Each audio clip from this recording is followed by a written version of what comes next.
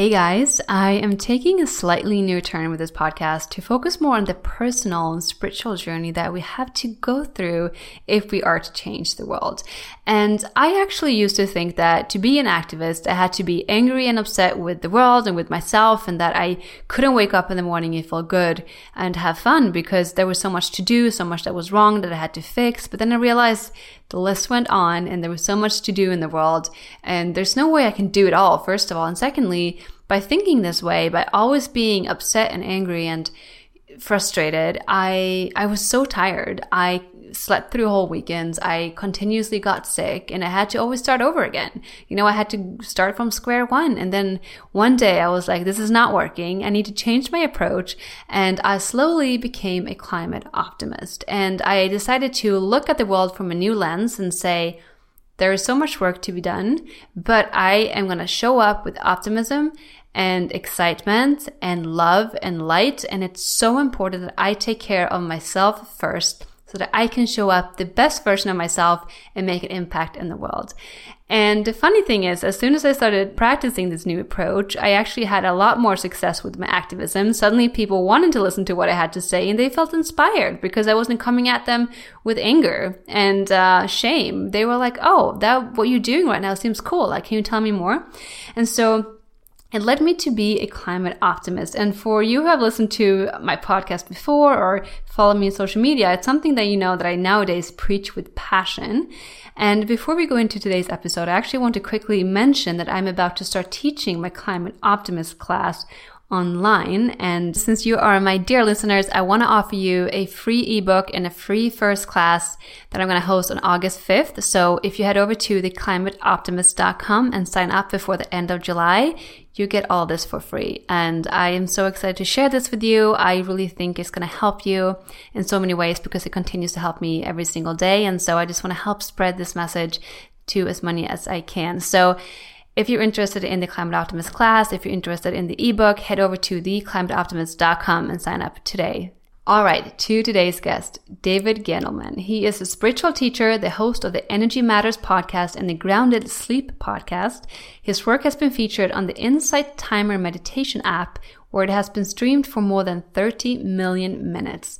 He connects energetic experience, ancient wisdom traditions, and humor to create a safe atmosphere for people interested in learning to meditate.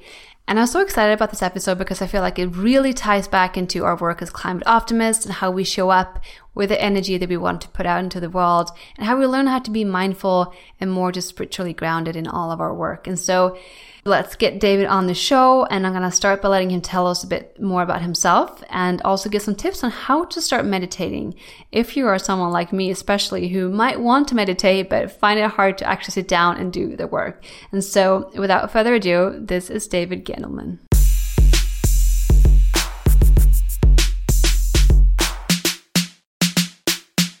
I was a meditation nerd since I was 16. So I started by just reading some books on meditation. The first book was The Power of Now by Eckhart Tolle, and that definitely shifted my life and led me on a long journey of personal spiritual growth. Ended up living in India and the Himalayas and in an ashram and in Hawaii, where I learned more of the kind of spiritual intuitive healing side of things. And then I eventually got into teaching people, guiding classes. And these days I have a podcast called Energy Matters that I interview people on, and a sleep podcast called Grounded Mind. My main audience, I would say, is on Insight Timer, the meditation app, which is, it's funny because it's the most used meditation app in the world, but then a lot of people have never heard of it because they didn't do any advertising. But it's free. So if you haven't heard of it yet, it's a great place to start with meditation. There's thousands of teachers on there. So that's a platform of mine I work with. And then these days I'm focusing most of my energy on Meditation School, which is a platform I started where I teach live on Zoom with a smaller audience and do more interaction and kind of deeper work. So my days are spent right now working on a book teaching meditation. I do a little bit of corporate stuff, take a couple of clients here and there, not too much anymore. There's a quote by Ralph Waldo Emerson. I can't remember it exactly, but he says something along the lines of, in other works of genius, we find our own alienated thoughts. And unfortunately, most of our thoughts are kind of repetitive noise, but then every once in a while, there's like a gem, there's like a diamond in there. And when people start meditating, their first concept of meditation is, well, I just want to turn off all my thoughts. And we see ourselves as like computers, unfortunately, because that's what we spend our time with all day. Not everybody, but a lot of people.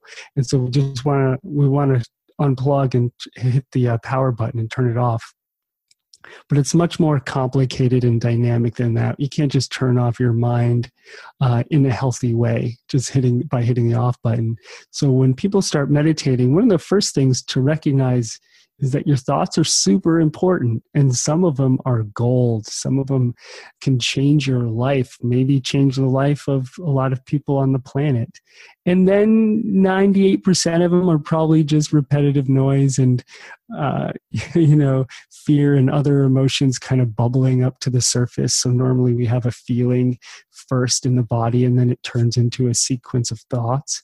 And then when we don't reconcile it, it becomes repetitive and we start ruminating. And most people, I'm sure if you're listening to this, you ruminated on some thoughts today. Sometimes I like to describe it as like a dog chewing on a bone. We just kind of gnaw at something over and over. And so when people come to meditation, this is the number one reason they show up, is because they're having these repetitive thoughts over and over, and those thoughts are creating anxiety and or fear and some stress, and they want to mitigate that, right? So they come and they're like, David, teach me how to shut off my mind so I can be peaceful, but I still want to get all the things that I want. And there's always that caveat. I don't want to change in any way.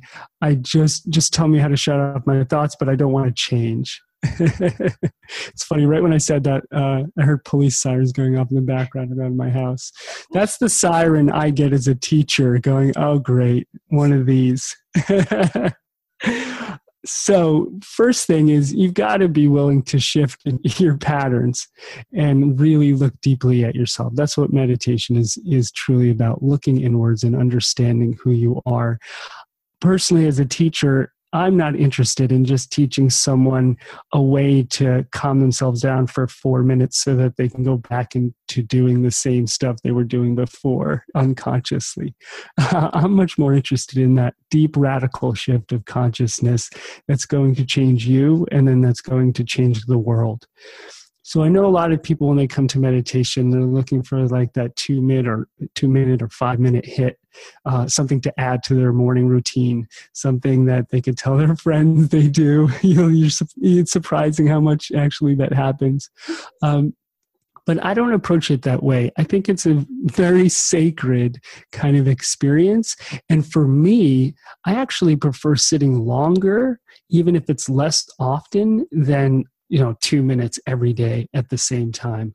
I think that does have a lot of benefit, and it works for people. I think we're all just wired a little differently. Maybe I don't know, the way I'm wired, like repetitive, habitual tasks like that just don't work for me that well. They don't excite me. So I'm more of someone that'll sit for a couple of hours, maybe at a time, and maybe less often.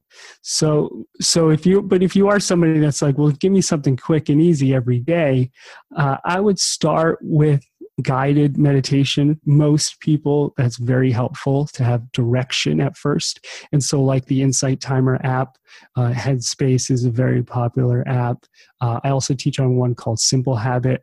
That's pretty cool. And you go on these apps and you find the topic that you're interested in. And the cool thing about Insight Timer is they have a lot of 10 and 30-day courses.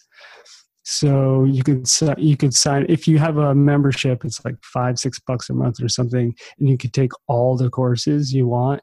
So you just pick a 10 or 30-day course that interests you. That's 10 minutes a day, and then you work through that. And I think that's a great way to get started.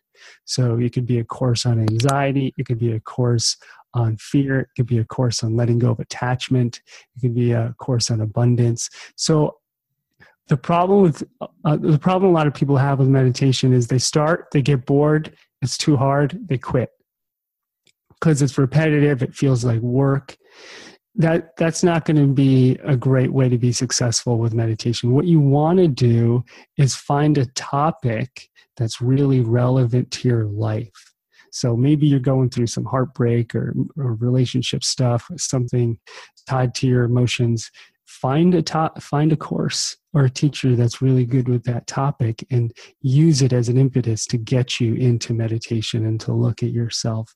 So that's always my approach with it with my students. Make sure that you're going to really love it and enjoy it. Otherwise, you're probably going to quit because nobody's watching you meditate.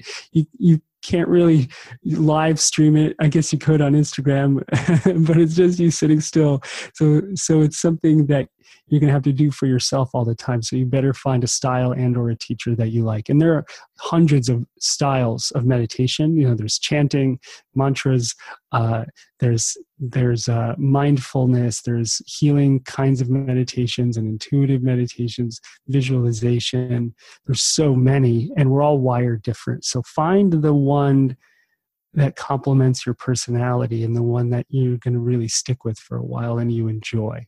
And then see what happens. And the last thing I'll say about that is time yourself if you can. In the beginning, it is helpful. So whatever you commit to, set a timer on your phone and that's why Insight Timer is cool. They have a great bell because usually right when our mind gets really chatty, and I've lost my meditation. I'm thinking about work. I've spun out. Forget it. Let me get up. It's over. Failure. I'm a failure. Right when those thoughts start to arise, that's actually usually when you're making good progress. So if you time yourself, then you'll know, oh, I'm not done yet. And then it's like waves in the ocean. You know how waves come in sets and there'll be like a big set. So usually people will quit meditation in the middle of a big set of waves, of emotional waves, of thought waves. And that's the moment you want to stick to it. So when you feel like you're the furthest away is when you're the closest. So if you time yourself, you'll be able to get through it to the other side. Just like when you exercise, if you're supposed to do 10 reps and you do 5, you didn't get to that place where you tear the muscle so then it'll grow. So you want to make sure to time yourself to get through to the other side. I love how you refer back to exercising because that was exactly what I was thinking too. I feel like you have to think of it as an exercise, and similarly to working out, find a style that really fits you, because if it's just something that you force yourself to do every single morning as a routine, chances are that you'll start hating mornings instead, and that is killing the whole purpose. And this is something that I do that you may or may not agree on to be a form of meditation, but I always go for walks the first thing I do in the morning, and I used to always listen to music or podcasts on those walks, but nowadays I try to just be quiet and let my mind be. And it has become almost like a meditation where I just let whatever thoughts that want to come through surface, and I allow myself to just be in the moment. Would you say that counts as meditation, or is that kind of cheating? I think walking in silence is fantastic. I think it's really great. I wouldn't say it's cheating, but I would say it could be a complement to your meditation practice, but not a substitution, because the body holds emotion and energy, and it's easier when we're moving to deal with it. The hardest thing is when we totally sit still and it starts to arise. So yeah, people, of course, we all love listening to music, right? For example, or podcasting, because our mind has an appetite the way our stomach has an appetite. The problem is when we overeat, our stomach tells us, and we can only go so far. But with our mind, there is almost no limit until we fall asleep. And so people are ingesting way too much information, almost food and, thought food, let's call it food thought. And their heads are just exploding with excess information. So I think walking in silence is a good start. I think it's great, but there's something to be said for sitting completely still and then seeing what happens. And what's going to happen very likely is everything's going to come up to the surface. You start arguing in your head about Donald Trump. For you, maybe climate change. For somebody else, some other issue. Maybe it goes into financial rumination or relationship rumination.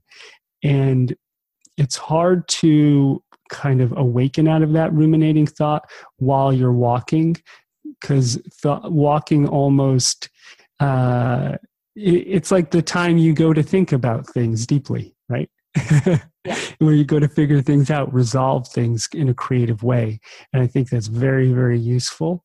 But it's still a little bit different than sitting totally still and letting the thoughts pass until you find some silence. In Zen, they do have walking meditation, which I would practice when I practice Zen. And I think it is a great complement. So I would say keep going with that and try to sit still and see what happens. Let's talk a little bit about your own podcast, Energy Matters, because I love the name. I think it's brilliant. And I would love to hear your thoughts on why you chose this name and also what energy actually means to you and how it plays a part in your life and in the world. Yeah, well, we named it that because me and Cody, my co-host, really believe energy matters. And what I mean by that when I say energy, and I could just start with an example, is we all have been around somebody whose energy we're like not cool with. Like, man, that person's got some negative energy. They've got some bad vibes. Every time I'm around them or I go to their house or they walk into the office, I just get this heavy, heavy feeling. And then we've all been around people who have great energy. And, it doesn't even matter what they're saying. You know how some people are funny even if they're not making jokes, and other people are not funny even when they are making jokes. Mm-hmm. Some people make us feel warm inside no matter what. And it's like they're listening, they're present. And others, it's like they're never here. I remember I met a guy who... Well, I mean, we've all met a lot of people like this, but I remember meeting one guy in particular who was so attached to his phone, and he just wouldn't look up at me and look me in the eyes. And then somebody said, David has a podcast, and he looks up and he goes, how many listeners do you have? And I told him, and because it wasn't in the millions, which is the only thing he was interested in, he went right back into his phone, and you could see there was like less than 10% of him there present. And his energy was just kind of somewhere else and kind of heavy. And we've all had those experiences. What I find is that energy really does matter when it comes to getting a job, finding a relationship, building a healthy family, being surrounded by people that you love, having good friends. At the end of the day, it's really all about the energy that you bring to life. And so energy is what matters, but most people don't realize that they can actually shift their energy. What they believe is that if the outside world shifts, if they get what they want, then their energy will shift. Then they'll be happy. And we can even go into that when it comes to big political things like climate, or war and peace, right? If the politics weren't the way they were, I would be happy and calm. Well, newsflash, it might never get to the way you would like it to be. And your body might expire by that time. So from now till then, you have a choice to make. Do you want to live in a really good energy, a high vibration, a happy, grounded energy, or do you want to match, conflict and misery and pain because you feel guilty or because you need to fight? And so I think that when it even comes to the big macro issues, I mean, if every person on the planet shifted their energy and their awareness, a lot of the problems that we see wouldn't even exist anymore. So if everybody was calm and peaceful, there would be no more war, right? If people really cared about their own bodies and then extended that care and compassion to the environment around them, there would probably be way less environmental degradation. And so I think we all come at solving problems from a different angle. My angle, because of my career, is I teach people to do it from the inside out. And then there are some really smart people, policymakers and scientists, who work on changing it from the outside in. And I think both approaches are important, and that at the end of the day, it's going to take both sides of the equation to solve all of these bigger issues. What I've noticed is even if we solve an issue with a technology, usually that technology creates another issue and sometimes an even bigger one if we don't shift our consciousness along with the technology. So like, for example, with our phones, we've created this incredible technology that can save lives, right? You can call 911 from anywhere. You can look up, what do I do with a snake bite? Instantaneously. You can do all sorts of amazing things with your phone, and it can bring you ADHD, depression, loneliness, isolation, judgment. You could, become an internet troll and fight about Donald Trump all day online. So you could bully someone. So I don't think the technology alone will solve it, or the policies. I think it's the consciousness that comes with it, and bringing those two together. And I think meditation has a super important role to play when it comes to that. Okay, so many things. I totally to 100% agree with you. My whole concept around climate optimism is that change starts from within. It starts with you. And it's when you start shifting that mindset of, where do I make the most impact? Like, yes, I can channel my anger and take to the streets and protest and riot, but then we have to also remember that tremendous shift that we're able to create if we just turn inwards and say, who do I want to be in this? What is the energy that I'm putting out? And I actually had my own realization recently because I have for the longest time been quite oblivious, to be honest, to my own energy and how it affects my surroundings. And I didn't realize at first how much I was actually impacting those around me just by the energy that I'm in and that I'm putting out. But then there was this instant where I don't think I was really in a good mood. For some reason, I was just really upset about something. And I could actually feel as I walked into a room that I shifted the whole energy. And then I thought to myself, who am I to put this energy on these people? Like, who am I to make them feel a certain way because I happen to be in a shitty mood? And when I understood that I'm not an island in this world, and I realized that how I show up in the world, I'm making an impact. And I mean, I want to be the one who people feel good being around. I want to be the one spreading good energy. And when I started seeing it from that lens, it's much easier to understand the role that you play in this world every single day. And that can obviously be easier said than done. Everyone has bad days and good days. And I'm not saying that you have to be happy all the time, because that's just not realistic. And I think part of meditation and mindfulness is just coming back to yourself and being kind to yourself and realizing that we all have flaws and we all make mistakes, and that's fine. But instead of being so reactive to it all the time, how can we actually find peace within that and turn it around and say, let's be in the flow with these energies. Let's let out what needs to be let out. And then how can I find my way back to the energy that I want to be in? And as we're recording this, we're still in the pandemic, and I don't think anything is going to change sometime soon. So I'm curious to learn what have you and what are you seeing in all of this, like energy wise? Is there anything going on right now on a like energetic level that we may not be aware of? Yeah, well, a few things. One is any situation will usually amplify what's already inside of a person. So people who tend to believe propaganda absorb more propaganda. People who tend to get afraid get more afraid. People who get anxious get more anxious. People who get angry get more angry, right? Great opportunity to protest, to be an internet troll, to fight with people on Facebook. It'll just amplify what you've already got inside you. And if you're someone that likes to blame, there's more of that to go around for sure. So you have to start by noticing that. Then there are the people who see the silver lining in everything. Wow, I get to stay home. I don't have to work. The government's going to pay me anyway. Right? These are just examples. This is an incredible opportunity to even look at death and my relationship with death, my compassion for other people, maybe look at loneliness and isolation and its effects on you, on the people around you. It can be an opportunity to do charity work and help other people who are less fortunate.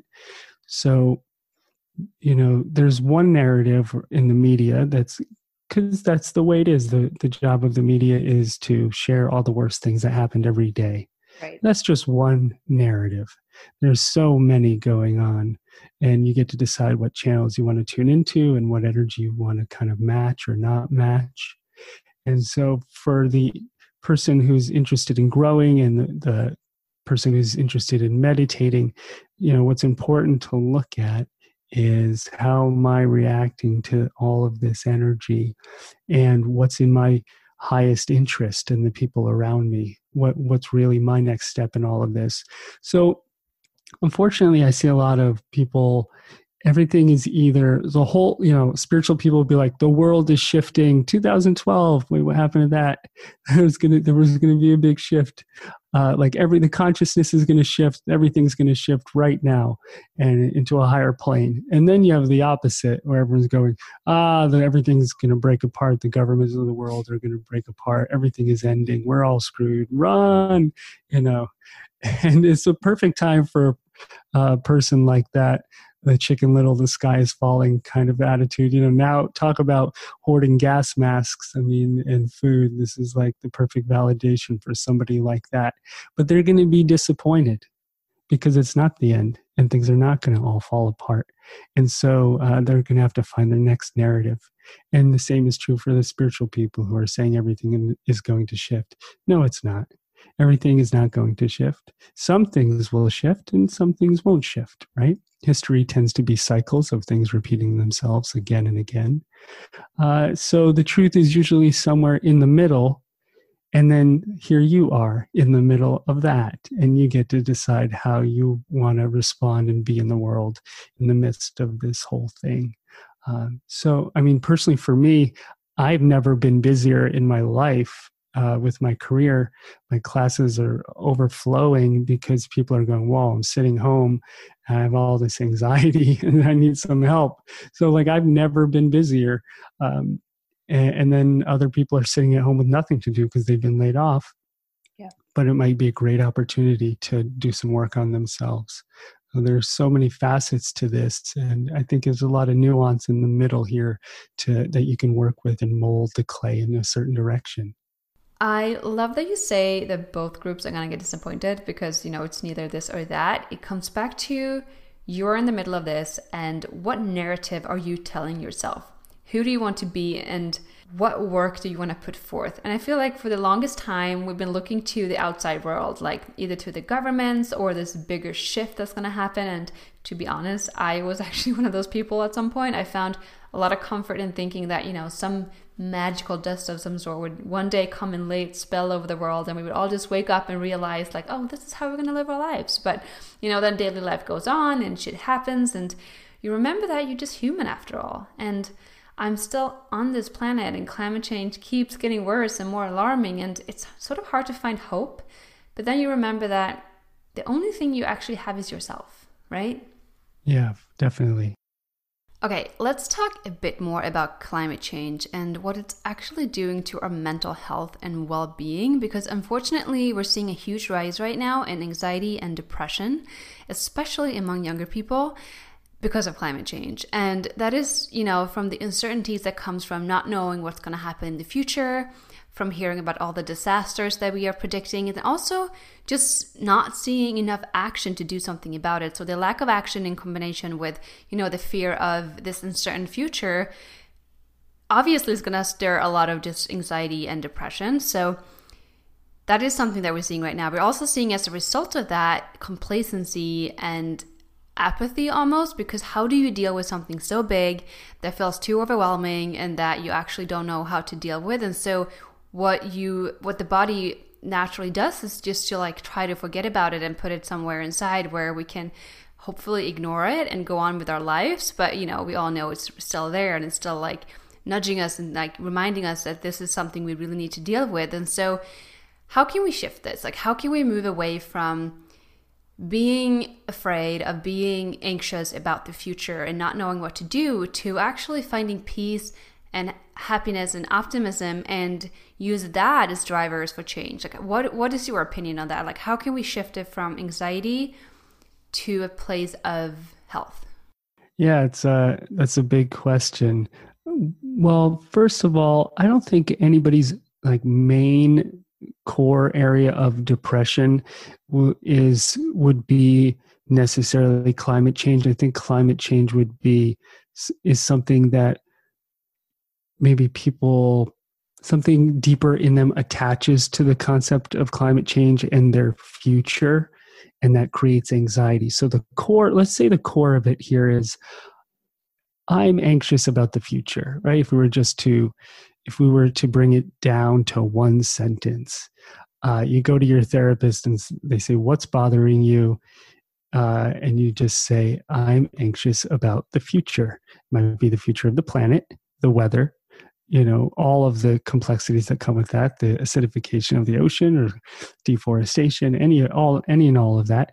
But at the core, I am anxious about the future. Okay. We have to unpack that even further and see where that anxiety comes from, because some people aren't anxious about the future.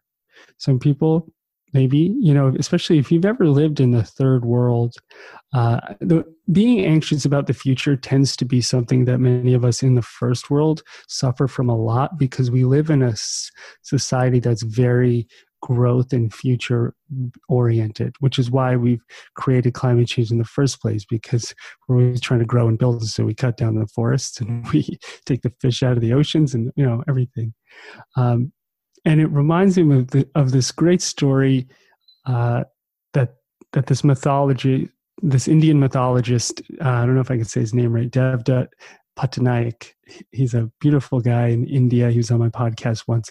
He did my favorite TED Talk ever called East vs. West. You can watch it on YouTube. And he shares this lovely story about Alexander the Great going to conquer India. And historically he met a yogi in India. And then he fantasizes about what their conversation was like. And, this yogi's sitting naked on a rock, and Alexander goes, "Hey, yogi, why are you just sitting there naked on a rock? What are you doing?" And he says, "I'm focusing on nothingness." And Alexander the Great's like, "What a waste of a life." And the yogi goes, "What are you doing, Alexander?" And he goes, "I'm going to conquer the entire world. And by the way, I'm 27 or whatever." Right? He's still a kid. And maybe he was even younger. And the yogi goes, "What a waste of a life." Because to the yogi, time doesn't matter. Everything comes up from dust and goes back to dust. Things work in cycles again and again. There's no conquering the world, because in India you're reincarnated over and over, learning lessons, and it's just a futile exercise in his eyes. And to Alexander, there's only one lifetime. It's this. The only thing that matters is the future, and conquering and building and growing. And these two worldviews are really what exists now in the world, right? So that Western worldview of the future, have to grow, develop, right? New technology, the next thing, my career, whatever it is, it's so future-based. But if you've ever I spent 7 years living in Hawaii and some time in India. And when you live in a place like Hawaii and people live close to the earth, there's not that anxiety about the future as much, because when you're in nature, it just brings you into the moment. Nature teaches you how to be in the moment. And so one of the ways to mitigate that obsession about the future is to realize you have both Alexander and the yogi in you. You have both inclinations, but only one has been fed. if you're super stressed and anxious about the future all the time.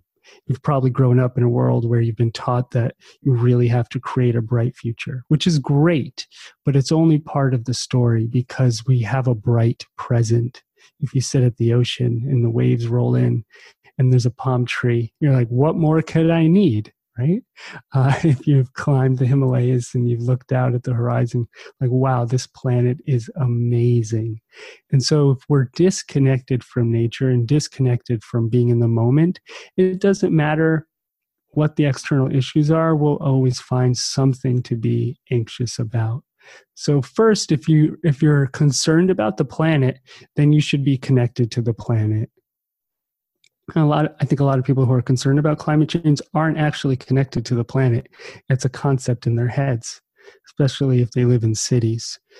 So listen to the earth, put your hands on the planet, look up at the stars, connect to nature. That will definitely mitigate some anxiety. And then the other piece is, just like anything in life, you don't really have control over some of this, right? There's billions of people. You can't tell them all what to do. You can only do your part. So being responsible for yourself, but not trying to heal everyone all at once, being reasonable with your energy, I think is important. So, and at the core of it, if somebody's really anxious, there's probably something even deeper that they need to look at and see what it is. When I work with my clients one-on-one, we peel back the layers. And most of the time, core anxiety comes from childhood. It comes from trauma. It comes from some form of pain. And if you don't go to that core, you'll always find the next thing in the news to make you upset. So I would love to see people engaged with healing climate change, but not anxious and so upset that they don't live their lives. I think you can accomplish both. You can be a happy, grounded person with great energy and contribute to keeping the planet safe and balanced and mitigating climate change. Amen. I just want to piggyback off that a little bit, because I feel like someone might be listening now and thinking, well, that all sounds great, but even though I try to stay connected with the planet and I don't want to worry about the future, like I'm too aware of climate change, I'm too aware of the disaster that's upon us, I'm too aware of the fact that politics don't seem to care enough and we keep drilling for oil, all these things. And if you are like seriously worried about the climate, it's really hard to see it in that lens and not to be stressed about it, because it was me for many, many years. And the reason I'm pushing the climate optimist message so much is because I realized finally, after doing a lot of self-healing and just reflecting and going through many times where I would just end up crying. I've been in the car with my husband crying sometimes. There was no stop to me. And in all of this, realizing that I can cry as much as I want, I can keep being stressed about this, but me feeling depressed and stressed and unhappy, it's not helping anyone. It's not helping the planet either. If anything, I'm just putting more of that fear energy into the universe and attracting more of it. If you tend to believe in, whatever you put out, you attract back. So I found it in myself that I can actually be super aware. I can be very connected with the planet. I can be very aware of what's going on around me, with the climate, with politics, and still in all of this, choose to heal myself, to be optimistic, to believe that there's change that could be made. And in having this lens, I'm also much more able to be an activist. I'm much more able to make the change that needs to happen. And you can still do that. You can work for the change you want to see, but you don't have to feel depressed or anxious or worried while doing so. And so I think I just want to really, highlight that. Thank you for bringing that up, that you are allowed to have a happy and joyous and rich life. And we need to start moving away from pointing fingers and blaming one another and blaming ourselves and living in shame, because we just need to accept that we've been wrong for a very long time. You can blame it on the Western world, you can blame it on culture or politics or greed or whatever you want to blame it on. Blaming is not the point. Like, we need to move away from blaming into just accepting. And then from there and from that place, how do we start healing ourselves and healing the planet at the same time? And let me just add, I have a degree in politics, and I spent a minute working in Washington. And the truth is, actually, people have a really negative view about politics. And most of those people have never worked in politics that have a super negative view about politics. If you go to Washington and you meet people who work in the Department of Transportation or the Department of Energy or at the Environmental Protection Agency, all of these different organizations, some of them have tens and tens of thousands of people, and the vast majority of them are really smart, good people who are trying to do good work. What you see is the few people that bubble to the top that are really interested in power and money and influence or whatever else. But underneath them, you have thousands and thousands of amazing people doing great work. And I think they will sustain over time. People would always demonize even lobbyists. You even say the word lobbyist and everyone cringes. Ooh, evil, right? That's not true at all. The vast majority of lobbyists are pushing agendas that they believe are true. Yes, there are lobbyists that are just doing it for the money, or lobbyists for the coal industry that are just or oil that are pushing for their policy agendas, of course. But there are so many incredible lobbyists, and people don't realize when you're a congressman, you're dealing with hundreds of issues. Where are you going to get the information that you need to make decisions? A lot of the information comes from lobbyists. And the number one rule in Washington with that is if a lobbyist gives a congressman false information, they're done. Their career is over. They're out, right? Because you put them on the spot. Mm-hmm. So what lobbyists do is they give information to policymakers. Of course, they push their point of view, but at the end of the day, the policymakers get all of this information from all of these competing voices. Hopefully, all the information is as accurate as possible. And then they make a decision, right? And of course, you need a lawmaker that has, doorbell. That you need a lawmaker that has integrity to make the best decision with the information that they have. And that's why we have a democracy, and it's messy. But there's a saying, you can always rely on America to do the right thing after it's exhausted all its other options. And I think that, again, like I was mentioning, the world is ending or it's shifting for climate, for folks interested in the climate topic, and you're really depressed about it. Again, I think the truth will be somewhere in the middle, and that when the human race is really pushed into a corner, we tend to come up with very innovative solutions. And you already see that happening. People are cleaning up the oceans, and there are electric cars. And although the change seems slow for you, from a bird's eye view, it might actually happen relatively quickly. So I think there is a lot of optimism and hope. And there are a lot of people out there doing amazing work that are all smarter than I am. I teach meditation. I'm not smart enough to figure out these incredibly complex ecological issues, but there are people out there who are, and I'm happy they exist. To type a few things you mentioned earlier, the news and media tend to only want to talk about the bad things that are happening, and so we never really hear about the good things out there, which actually gives up somewhat of a distorted picture of reality, right? Because there's so many incredible things happening. People are cleaning up the oceans, the coral reefs are being restored, and people are working hard to regenerate the soil and whatever. And so with all these amazing things happening, I think it really ties back into choosing the energy you want to be, and that energy matters because the stories that we tell ourselves are so important. So if you say, yeah, everything is going under, there's no way we can figure this out, that's a very heavy energy. Or if you seek out the good news, you can find hope and start telling yourself the story that we are working for this, like we can do this. And I get to choose what part of history I want to be on, and more importantly, what do I want to believe in? Because what I believe to be true and what I want to work for is ultimately going to show up in the energy that I present to the world and to myself every single day. So thank you so much for that. I feel like I've gained and regained so much insight during this conversation with you. And I want to pivot into my final question because you sort of touched on it when you start talking about politics, and that is my word, retruthing. Retruthing means they take something in your life that you see as your truth right now, or something that you live by up until now that's been your truth. Something you just do without even thinking about it, or a value that you have lived by that ultimately shapes your life. But then by looking at the truth and saying, how can I change this? How can I change the narrative to bring this a new meaning? And by doing so, how can that change my life and how I look on the world? And so if I gave you the opportunity right now to re-truth anything, what would that be? So one personally for me would be self-worth and self-value. So I think they're deeply somewhere inside of me growing up in New Jersey on the East Coast, kind of in the shadow of Manhattan.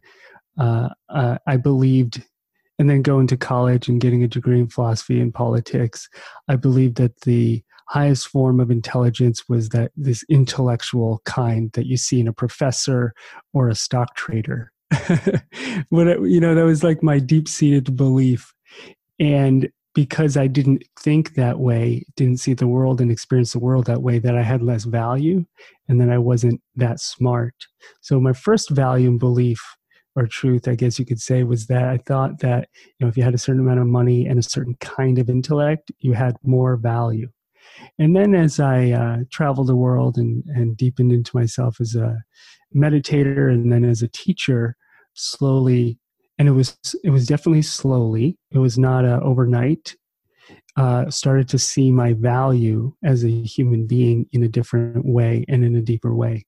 And then something really interesting happened was I started reaching a lot of people. I started getting thousands and thousands of messages, and my meditations got streamed many, many times. And all of a sudden I was getting all of these compliments. I had people from every corner of the world saying, David, you have so much value to me in my life. And then I was like, oh, this is weird. I went from thinking I didn't have value. Now everyone's telling me I have an enormous amount of value. And I don't know if that's true either. So I had to, again, step back and go, all right, what's my real value to me, for me, not just what other people say. First, it was what I thought it was supposed to be, just based on my experience as a kid. And then it turned into, oh, this is what people think about me. And then I had to go, okay, even that's not really true. So for me, that retruthing, and continues to be, is finding that deep level of self-worth and self-value, and realizing that we each have something to contribute that's very unique to the world.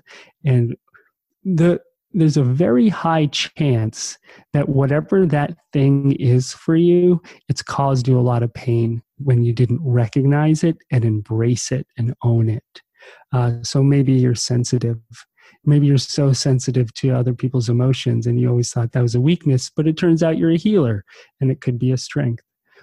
Or you're not good at intellectual, kind of exercises, but you're an incredible artist, but you grew up in a family of intellectuals and so you thought you were dumb. And then it turned out it was a strength and you should go work at Pixar.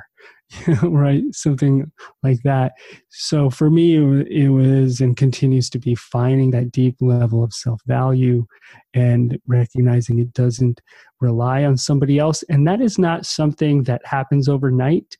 I think it's something that matures over time, inch by inch, step by step, meditation by meditation. Real growth almost always happens like that. It's work and time and energy. Maybe you kind of wake up to something and you have a big realization and there's, something in you just pops open. That happens. And then even when it does, there's usually a lot of work that comes with it afterwards to maintain and to deepen into.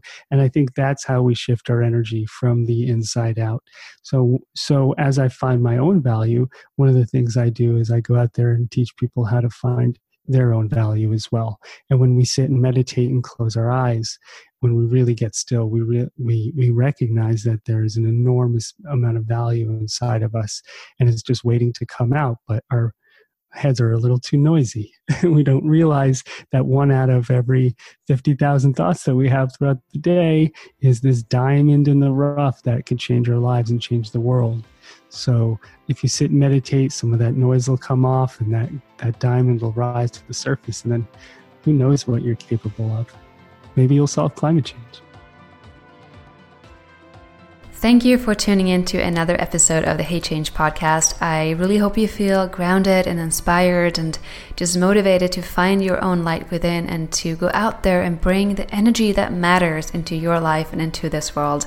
Because together we can all make little changes, and in the long run, we will change the world, okay? And if you like this podcast, I highly appreciate you heading over to whatever app you're on and giving me a quick review and some stars, because the more reviews I have, the easier it is for me to reach more people just like you. So I wish you the best day. I wish you so much good energy and healing and love. And I hope to see you back here soon.